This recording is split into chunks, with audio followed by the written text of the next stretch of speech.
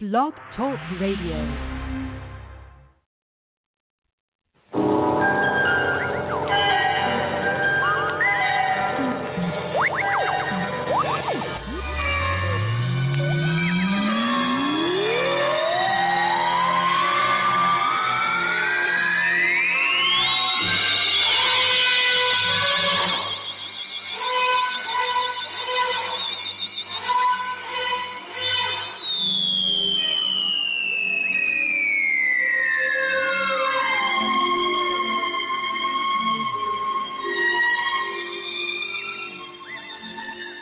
And good evening, or good morning, or good afternoon, whatever the case may be, around this rotating, burning planet.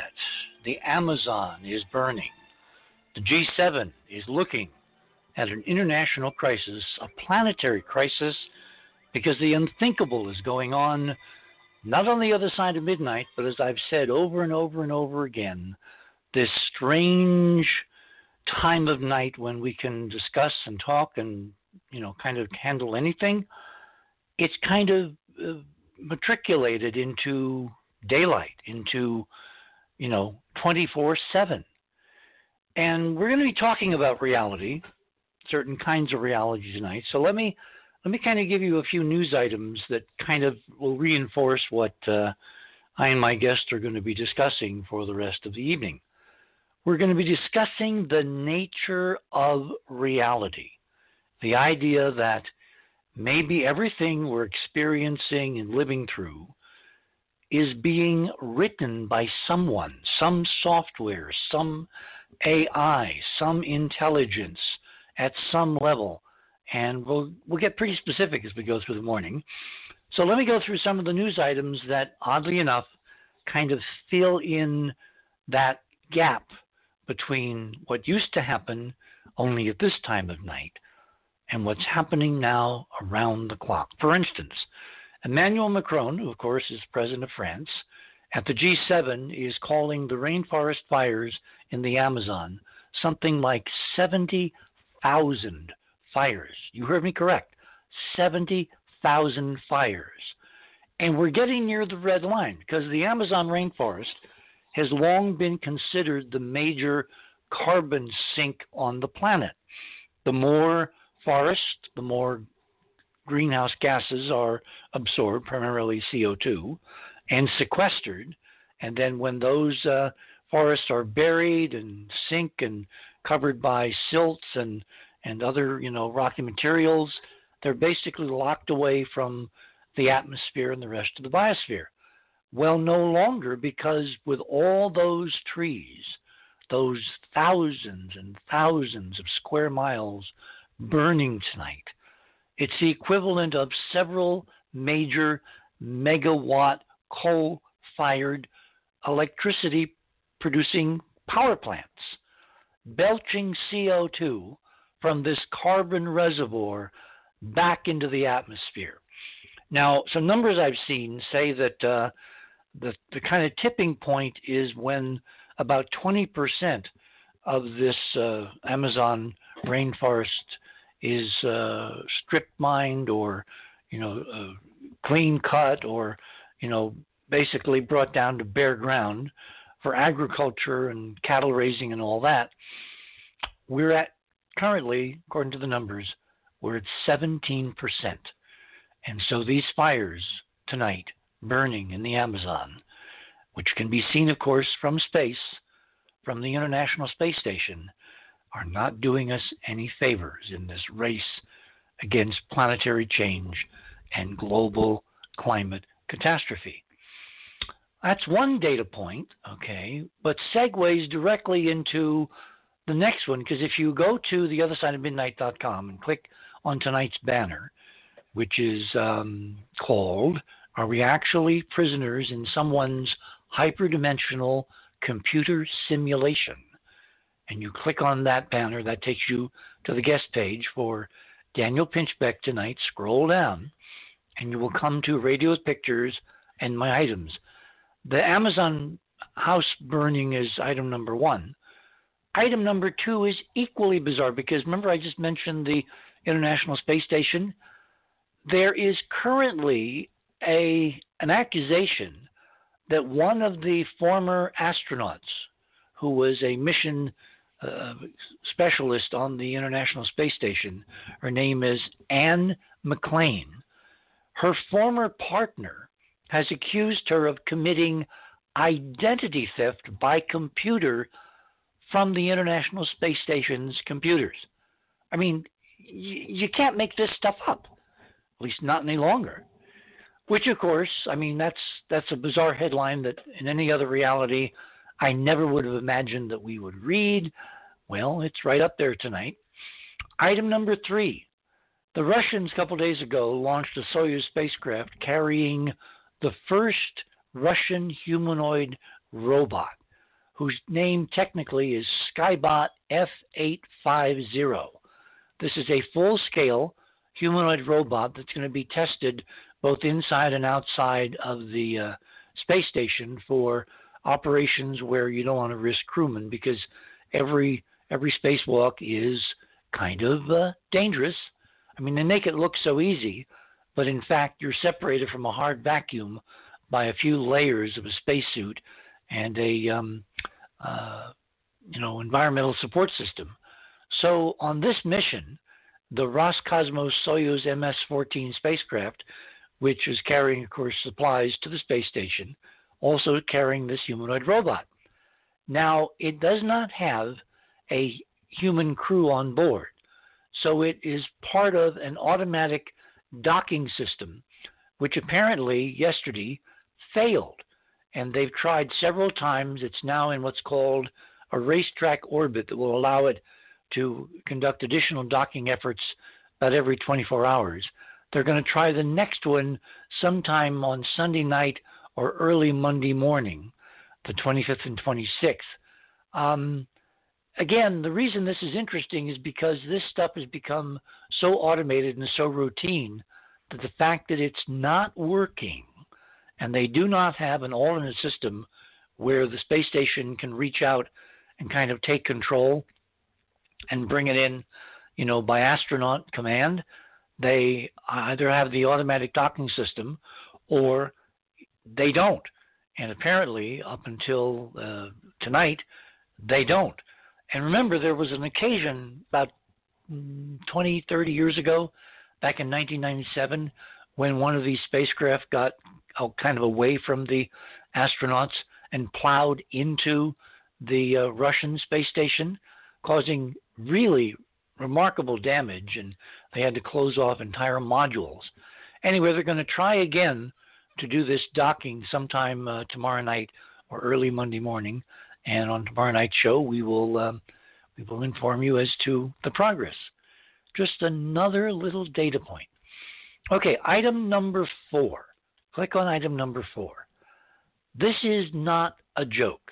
This is a graphic showing the President of the United States in the lower left-hand corner and a global view, a perspective view of the United States and Canada on the left and Europe on the right, and little tiny islands south of Sweden and Norway, Denmark on the far right, and in the middle this kind of large island covered in ice called Greenland. Well, of course, you've heard the whole brouhaha over the President Trump, wanting to buy Greenland. And everybody has had a good chuckle because they don't understand that this, in fact, is something which occurred before. So if you keep scrolling down and look at item number 5 under Radio with Pictures in My Items. That's it. Okay, click on number 5. This is a Time magazine article from 1947, reprinted here, which in fact shows you that something's running. What is running? I don't want something running. No, we don't want something running. Why is that running? This is always bad when you have a... There we are. Kill that. Okay, good. Live radio show, you don't want intrusions. This is a very interesting article. It was based on declassified documents discovered by a Danish newspaper in 1991. And there's a map in there showing the relative position of Greenland. There's a polar projection showing Alaska, showing the USA, continental United States, a Time magazine map, very good map. The reason this is important is because apparently, right after World War II, back in 1946, the President of the United States then, President Truman, wanted to buy Greenland for strategic purposes. At least that's what the story said.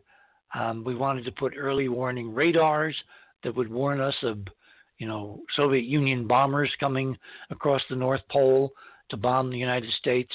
This was all part of the duck and cover that I discussed a couple, 3 weeks ago in our Apollo 11 50th anniversary tribute, which, by the way, we have now committed, courtesy of John Womack, to a pair of YouTube videos, and we'll make public shortly in the next day or two how you can actually get to see those, because we're going to do this as a test to see if we can put The Other Side of Midnight up on YouTube, and people might be able to join the program that way. Anyway, back to Truman. The idea was that he wanted to purchase Greenland from Denmark so that we could have bases and early warning radar and other, military paraphernalia positioned as a kind of a way to look over the pole and see what the Soviets were doing in the way of bombers or later long-range ballistic missiles.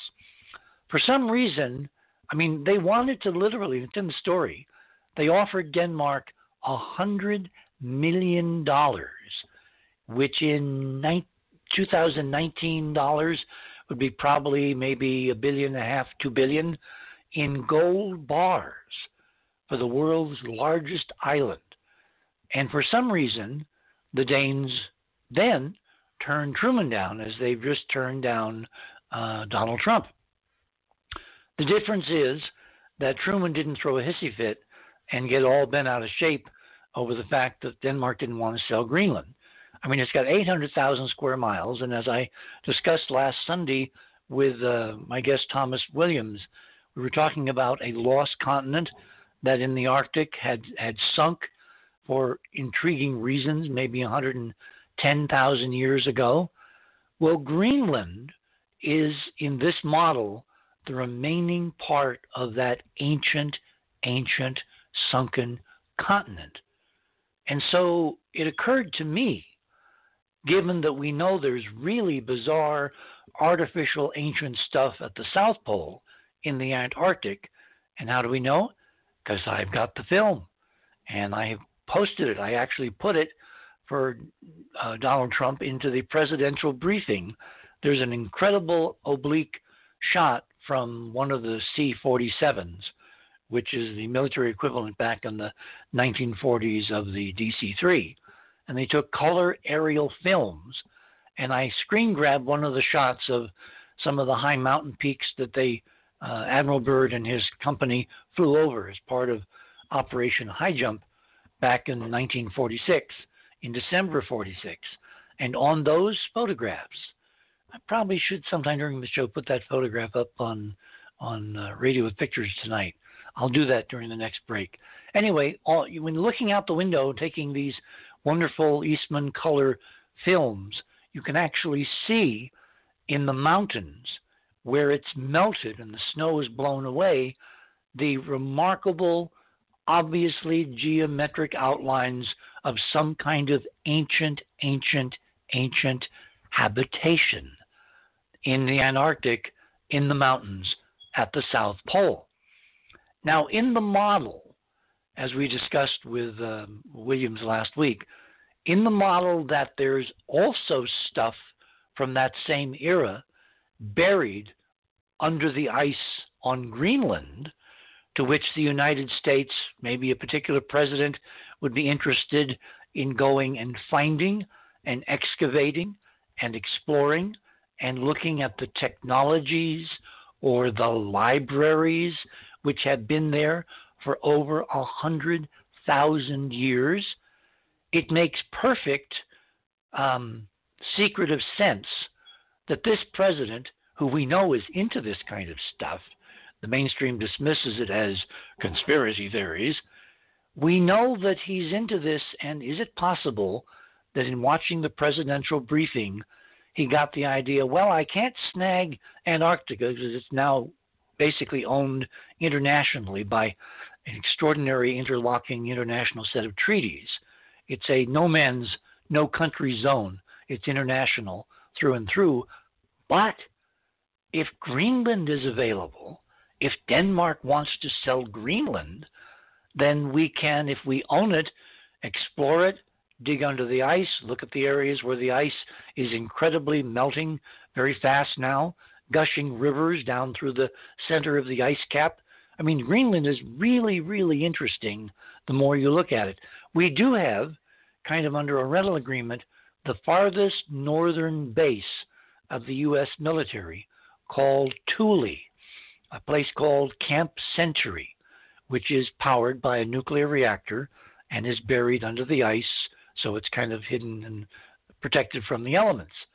But you can't really go running around digging under the ice in Greenland without Denmark and Europe and a whole bunch of other countries kind of wondering, what are the Americans up to? So the only way that we could quietly, secretly look in our backyard in Greenland, because it's almost due north of us in a polar projection, would be if we could buy it. And the offer that apparently the president made to the premier of Denmark and the Queen was we would give them a kind of a lump sum. I forget what the lump sum, but every year in perpetuity, which means as long as the United States lasts, we have offered to pay them $600 million. And the Danes turned us down. Which raises in my mind the interesting question, what do the Danes know is there that they don't want us to know is there?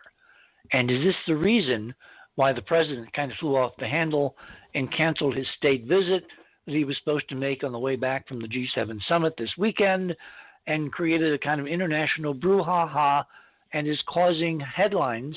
Now go to number 6 in my radio pictures and click on that. Because in this week alone, Trump has promoted the idea that he is the King of Israel.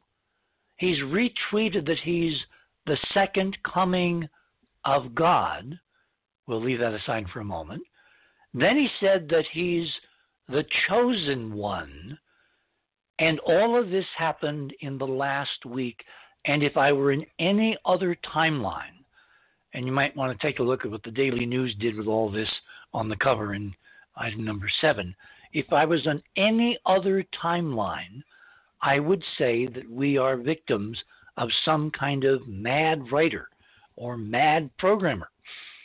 Except this is supposed to be reality, and this is supposed to be the actions of the President of the United States, the leader of the free world, the leader of the nation with the largest GNP, with the largest, most effective military, with a series of global alliances that depend on stability and predictability. And of course, that's all gone out the window, ushering in the most interesting hypothesis.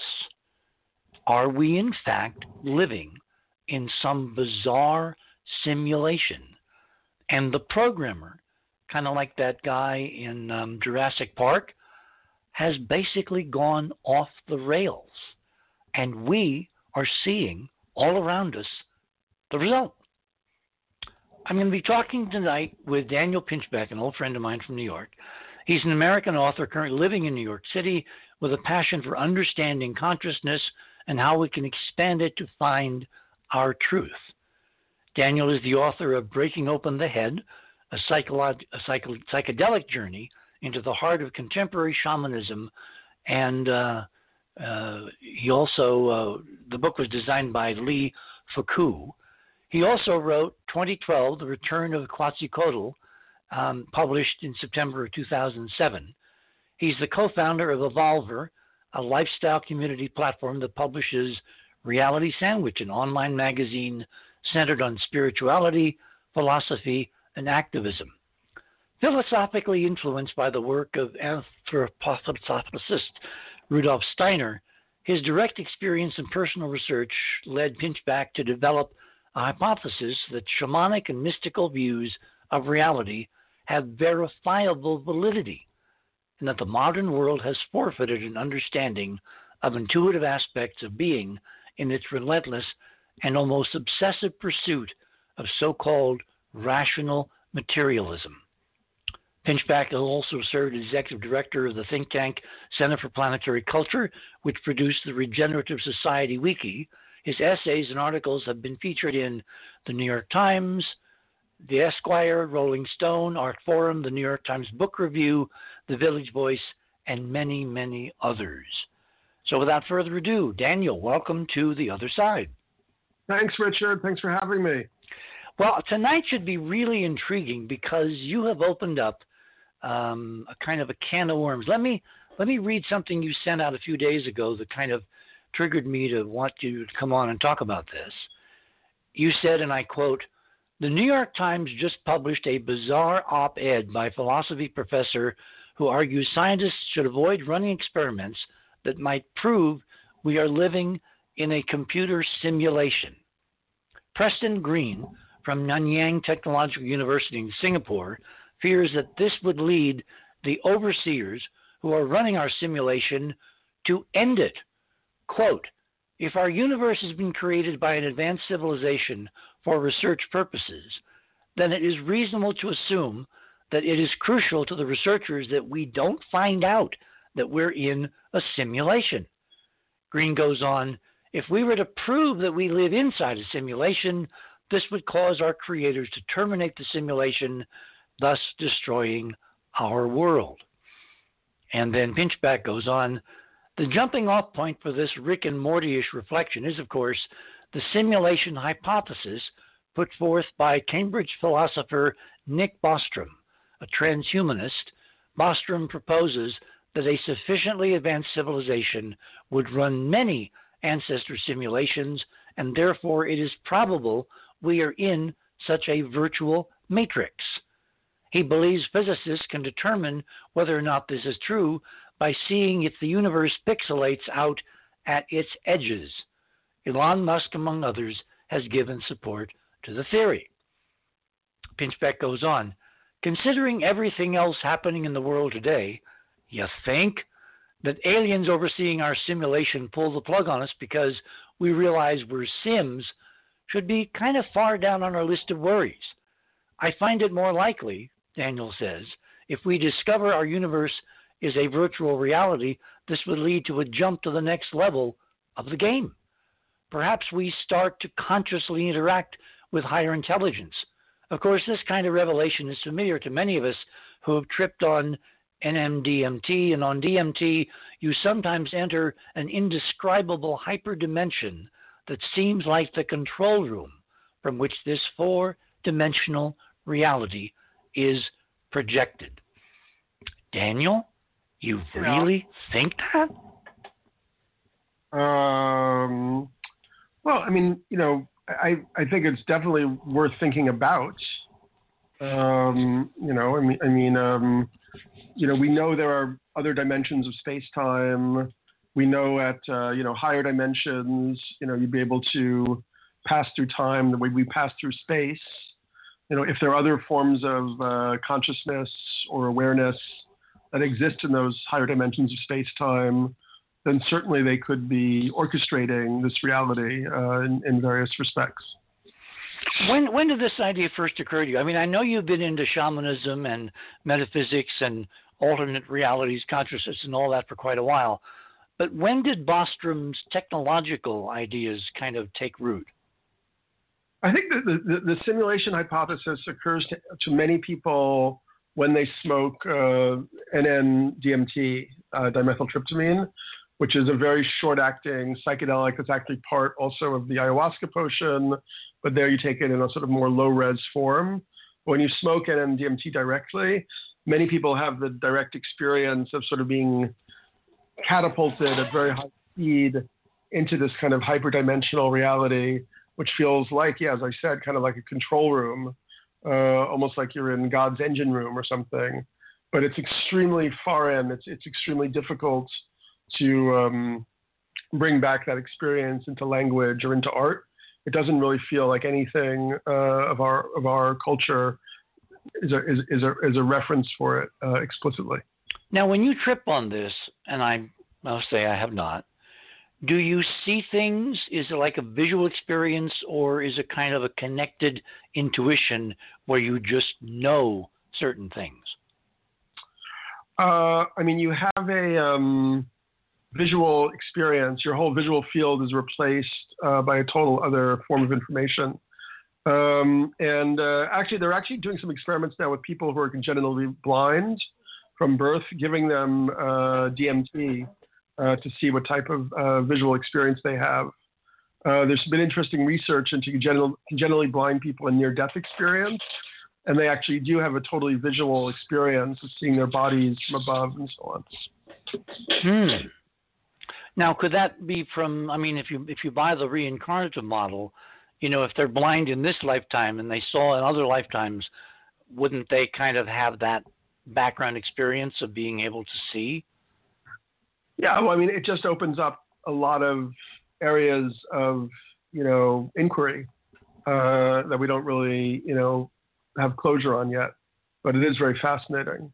I wanted to go back also because you mentioned what's happening with the Amazon. Yes. I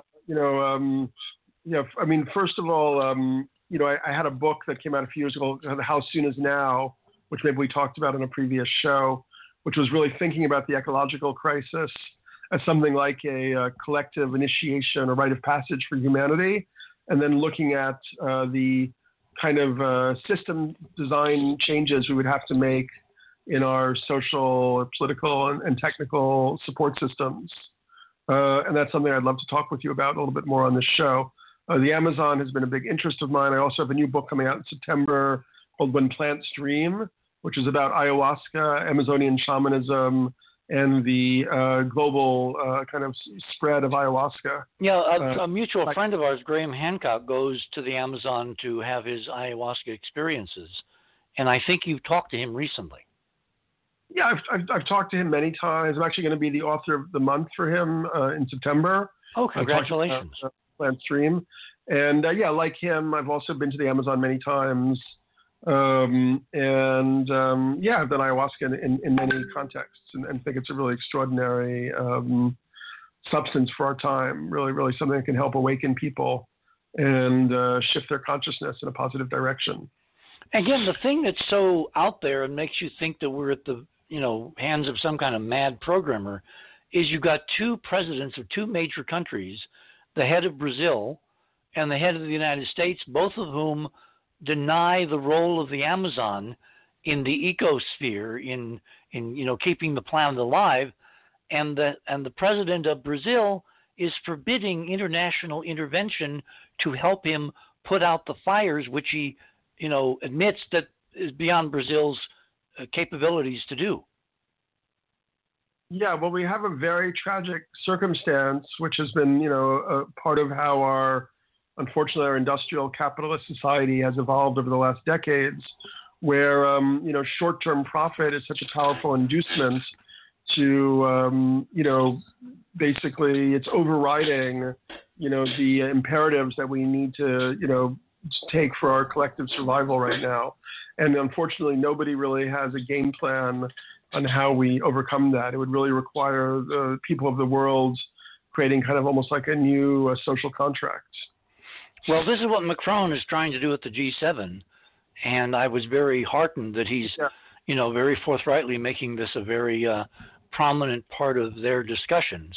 Tell you what, hold it there. We're at the bottom of the hour. Yeah. My guest this morning is Daniel Pinchbeck, who's an author and an old friend of mine from New York, who has written widely on consciousness, shamanism, has worked with native peoples, has been to the Amazon many times, and who's kind of been intrigued with this idea that we're living in a simulation. How many times have we said that on this show, that the other side of midnight is no longer restricted to the hours between dusk and dawn? You are on the other side of midnight. My name is Richard C. Hoagland. We shall return.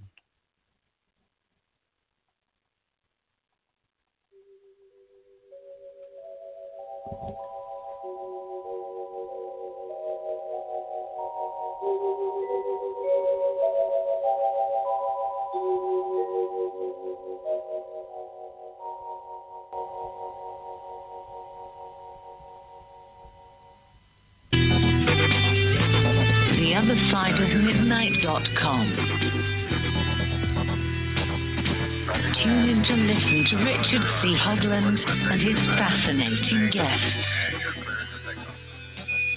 Join Club 19.5 to get access to exclusive member benefits. Listen to past episodes anytime on any device. Search the archives of over 180 episodes. Membership costs $9.95 a month, 33 cents a day. Support the broadcast that provides you with the most interesting conversation available. Talk radio at the cutting edge of science and thought. TheOtherSideOfMidnight.com.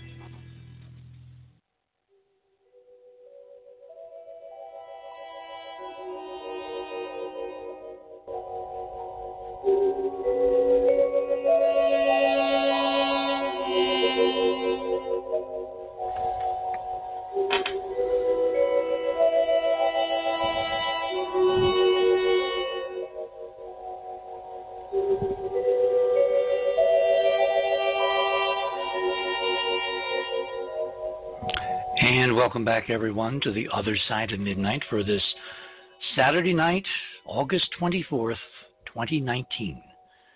The world is burning. As Macron said, our house is burning.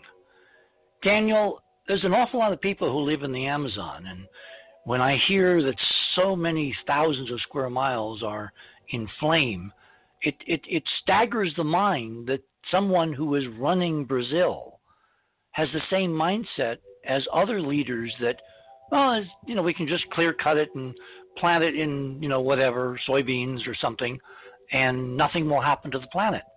How can political leaders be so disconnected from the science that shows us where we could end up? Yeah, well, who elects? Why won't the Democrats have a debate on climate change? Because a lot of their funders are very wealthy people whose money comes still from fossil fuel interests, producing consumer goods that require a lot of, energy and so on. So basically, yeah, we're in the whole system is pushing us into a doom spiral right now. And but wait, hang on. They live here too, unless they are access to the secret space program. They can go someplace else. If we go down, they go down, and no amount of money will buy them one more breath of fresh air. I think you have to understand the psychology of people who are in different positions and how they become blind to, certain ways of understanding, because, their entire focus is on how they, interact with certain, corridors of elite and power structures and so on, and also, if you're on top, like the young guys in Silicon Valley who made so many billions over the last decades, it's really hard for you to even envision that the world, could be heading for such a disastrous, situation. You're naturally sort of predisposed to have more of an optimism about the situation. Well, it just seems to me it's like the ostrich burying their heads in the sand, because if you look around, there are more and more clues that things are not right.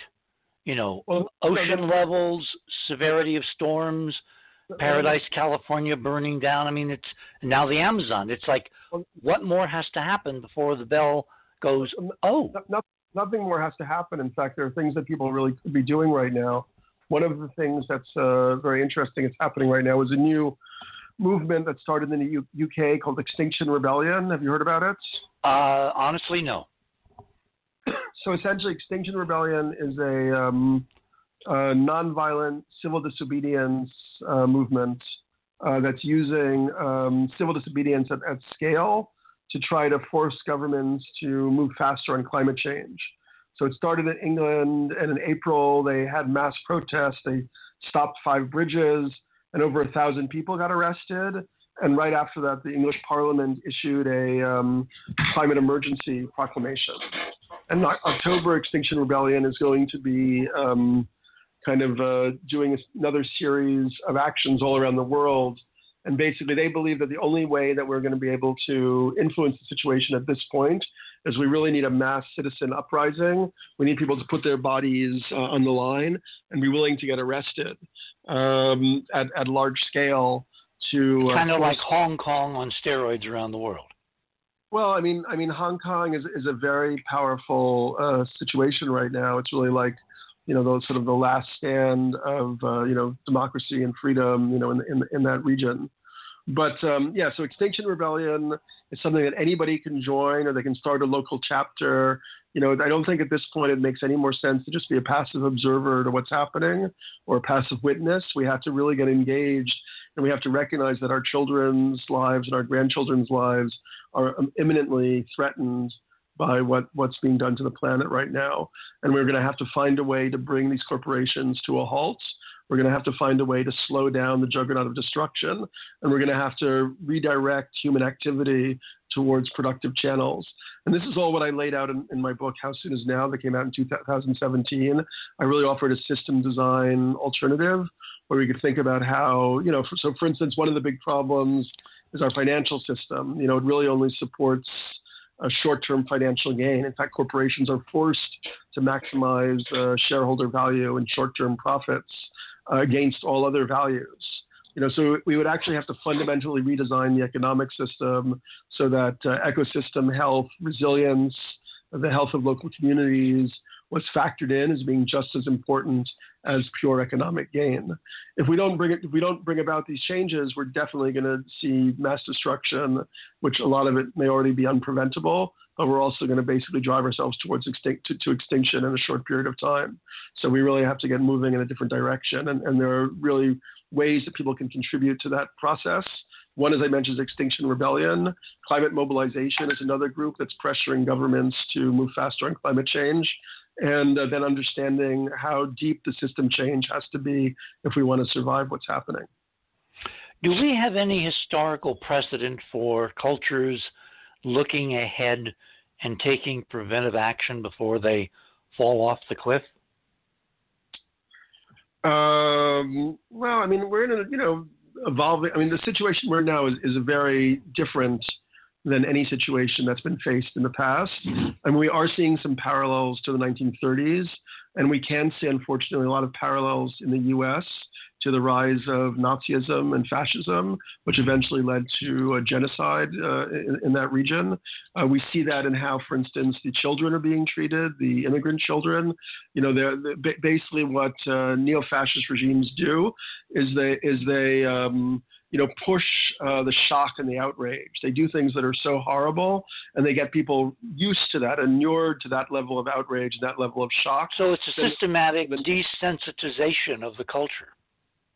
Yes, exactly. And the only way, as I said, people have to resist that by making productive action as a civil society. And climate change is definitely one of the areas that we have to fight. Hmm.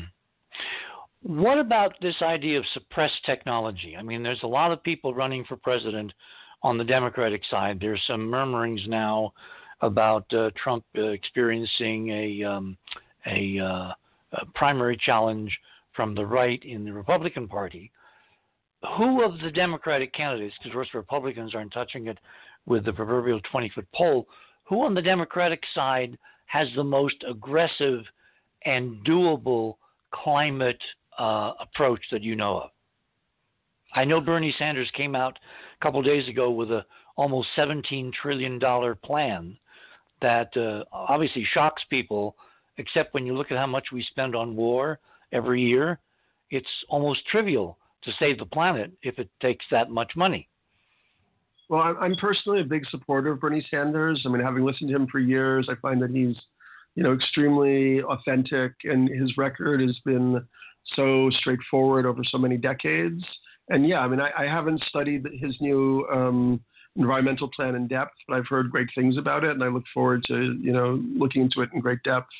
And that sounds like, the right direction. I mean, essentially, what I argue in How Soon Is Now, which is not even the book we're here to talk about today, is that, we need to look at things like World War II, where the U.S., after Pearl Harbor, mobilized its entire kind of resource base for the war effort. So all the factories were redirected to wartime production. Wealthy were taxed at over 90%, and all of those resources were put into the war. They didn't make private cars. The difference is that if you don't have people shooting at you, it becomes this academic existential threat that academics and serious people understand, but most people... That might have been the case 10 or 20 years ago, but we're really beyond that point. I mean, 75% of insect biomass has disappeared in the last 30 years around the planet. I mean, that's a lot of mosquitoes. Well, I mean, it's everything that pollinates, everything. Yeah, I'm being somewhat. Well, the bees. Look at the bees. But yeah, see, again, yeah. We go through these benchmarks. The bees were the viral rage a couple 3 years ago. Are you seeing any stories anywhere of the bee extinctions, which are continuing? No, it's like we're looking for the newest, latest fad. Just in the same way that the political elite are, first of all, often sociopathic in their psychological character, but they're locked into a certain realm of power and privilege where their money is coming from people who profit from the destruction and desecration of the planet. The same is true of the mainstream media. So often they won't report the way they should on these things that really should be, the daily front page, not sports statistics or, Britney Spears stubs her toe or something. But I've seen numbers like half of the current U.S. population is not watching the nightly news. They're getting their news from Facebook. Where are all the in-depth stories on Facebook covering planetary extinction? Well, I mean, when I open my Facebook, I get a deluge of exactly those stories because of the stuff that I pay attention to. But see, that's the problem with Facebook. Each little person lives in a bubble, and unless they reach out and look at news beyond their bubble will never be intruded by things they don't want to see. So we have millions of bubbles, but they're immiscible. They don't coalesce when they bump into each other. They bounce off. So yeah, you and I get those stories, but people sitting in the red states in the Midwest are not, if they don't really reach out. How do we solve that problem? Well, I mean, honestly, the way to solve that problem, and I actually tried this, if you read How Soon Is Now, I went with a group of NGOs, environmental NGOs, to Facebook headquarters to basically see if they would, redirect attention more towards what's happening environmentally. But essentially, we're as I said, what's going to sink in. Wait. And what happened? At that point, we didn't have the leverage to get much accomplished. It was frustrating. You mean you didn't have enough people? But it's essentially, what Facebook and Google show us is that we have these networks that now connect billions of people. So if you're Sergey Brin or you're Mark Zuckerberg, you can basically say by fiat, this is what I want 2 billion people to see today. So essentially one of them could, have an awakening and be like, oh. So Zuckerberg lives here, as far as I know. Richard, let me finish. We're about to bring about our extinction as a species. Why don't I put on my homepage of Facebook or Google everything that people need to know right now, which is basically our human family needs to understand that we've overshot the carrying capacity of the planet, that we only have a very short time to course correct, and that we have to change our agriculture system, our energy system, and so on, and that there are ways we can do this if we can work together for it.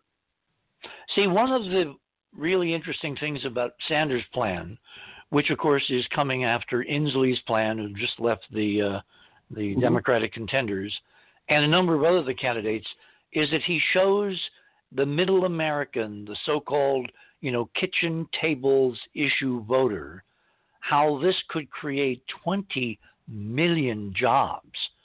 All those people currently digging coal, which is a dead end. All those people currently sitting in those rusted out, ruins of the steel mills and watching steel being made in Japan and China and whatever. There's an alternative of embracing the planet, because you can have a really good job if you embrace the planet, according to Bernie's latest plan. Right. I mean, that's basically it. I mean, basically, we have a lot of we still have a lot of excess in our society, and we could redirect people's energies, retrain them and reemploy them to bring about this rapid ecological transformation. This is also what I explored in How Soon Is Now, and that's incredibly awesome that Sanders has made that so clear. Now the question is, can he get the message out in time? Because as we know, the Democratic establishment, has blocked him. Well, I'm not so sure because who was it? Senator Bennett the other day was basically had a scathing attack on the DNC for these arbitrary rules of who can qualify for the next debate. I see a kind of a revolution going on in the ranks, and if enough of the candidates got together and held a forum, how could the Democratic Party say no? Mm-hmm. Right. Well, up to this point, there were a number who wanted to have a debate around climate, and it was blocked. So, and we saw last time, Well, there is going to be a major debate sponsored by MSNBC. I'm not quite sure. It's sometime in the next month, I believe. Well, cool. That'd be great. Really, this is not like my, primary focus. I don't really, follow the presidential politics. Yeah, but you proudly wear the badge of activist. And without real-world politics, nothing is going to change. Right, but for me, the level that interests me is understanding and presenting and getting out the information about the system, the underlying operating system redesign that would need to take place. So, for instance, really shifting the logic of the financial system so that it wasn't just about financial profit, but took into account ecological resilience, the health of local communities, and so on. Things like that, things that I write about in the book. Well, you made a very interesting point a couple of minutes ago. You said in the book, you point out that at World War II, when we really did face an obvious and overt threat, we did a whole series of restructured things, the Roosevelt administration, that basically taxed wealth at a level that would be required when you're in an all-out war against extinction. And people committed, you had round-the-clock factories, you had manufacturing devoted to winning the war, people going around picking up scrap metal, planting victory guard. In other words, the whole consciousness was focused on the goal, which was to win, to beat the Nazis and the Japanese. It's going to require that level of commitment now to save the planet. Right. But I don't see that level of political, shall we say, forthright honesty with the voters, that we don't have a lot of time left to make radical change that will benefit people. It's not that we're all going to wind up poorer. We're going to wind up richer, but richer in the right kind of way. Where's that massive political educational campaign, and who's carrying the ball? Well, yeah, as I just mentioned, there are many groups that are seeking to bring about, that awareness, whether it's Greenpeace or Rainforest Action Network or Avaaz or, Climate Mobilization or Extinction Rebellion. There is a huge number of nonprofits, and targeted on these areas. Now, as we also just discussed, we're kind of repeating ourselves here. The mainstream media, is an obstruction. It's a blockage because so much of the money comes from car advertisements, from fossil fuel related industries, and so on. The planned obsolescence even of like smartphones, that require so many conflict minerals and so much fossil fuel to produce these devices and so on. So, we're locked into a suicide system right now, and but there's no doubt that people are becoming aware of that, and that the tides are shifting. Whether it's shifting fast enough, I don't know. And we can begin, if you want, to tilt back towards the other subjects. That for me, all the subjects relate. Whether we're talking about the possibility of an occult control system or alien intelligences, hyperdimensional realities, and ayahuasca, psychedelic visions, or these more really kind of like pragmatic social, political, and ecological issues. For me, they all form an integrated whole. You raise an interesting point. You talk about an occult control system.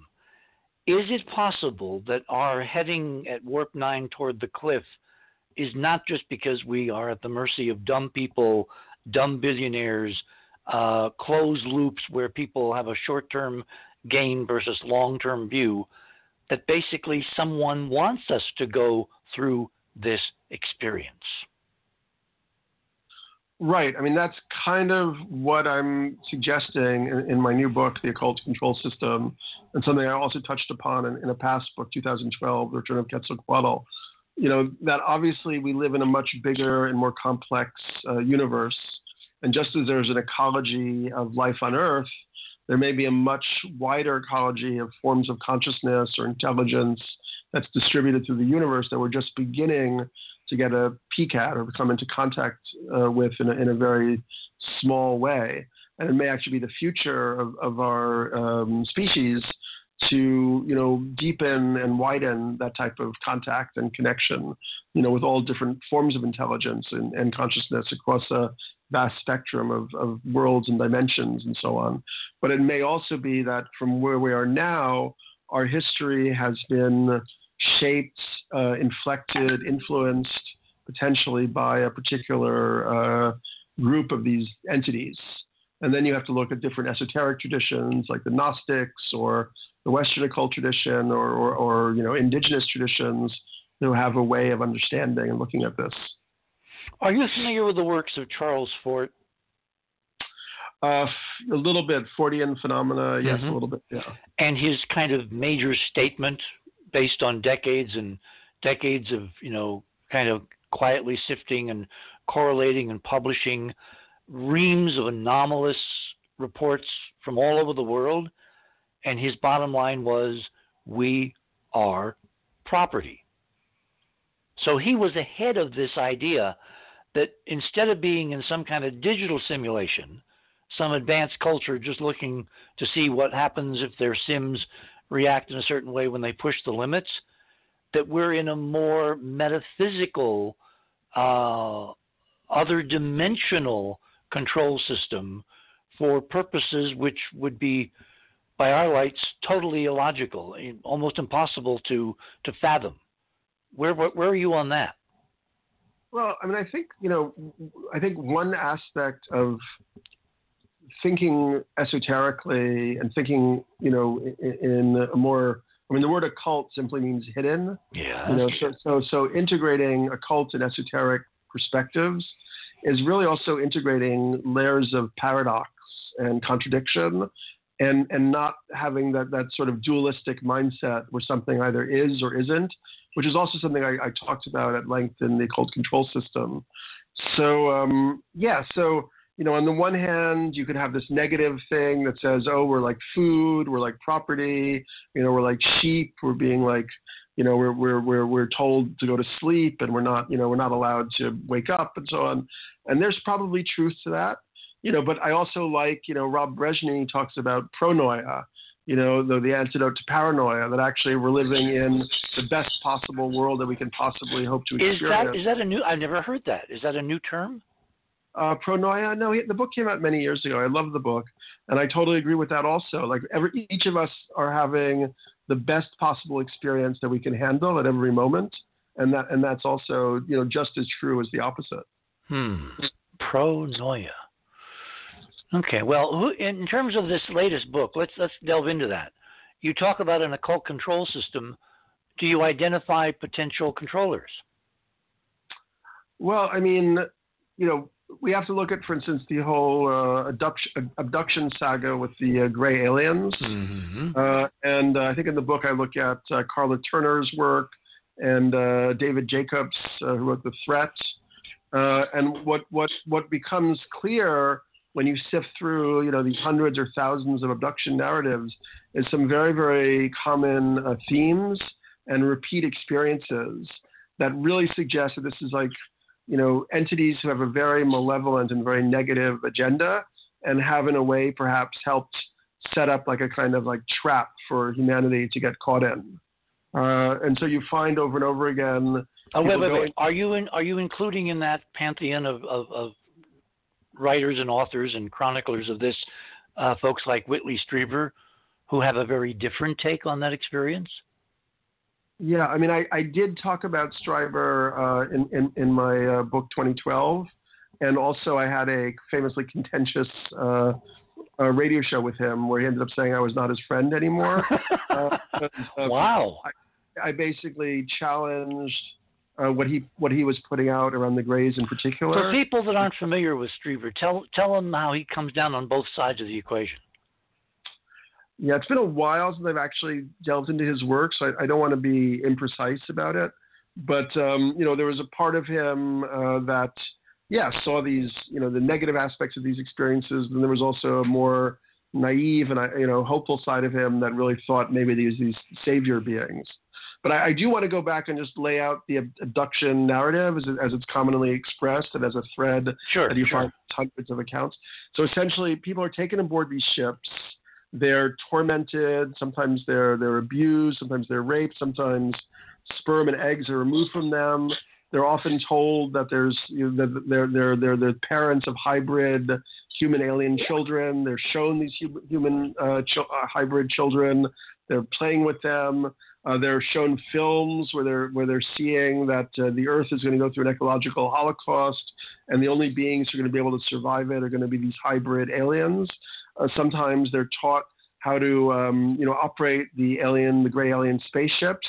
And they're told that during this ecological crisis, they're going to be called upon to swoop down, and these ships will open up, and they'll take in hordes of people, and they'll take them off somewhere. So it almost feels like we have these accounts of crashed flying saucers and recovered alien technologies.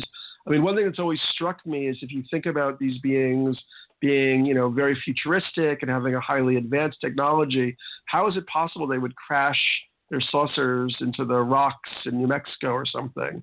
I would say that's only happening. That's like a setup. If it did happen, it's a setup that was created so that we would find that technology at that certain juncture in our historical process, and then evaluate it, make use of it, study it, make whatever arrangements or deals we were making with these beings.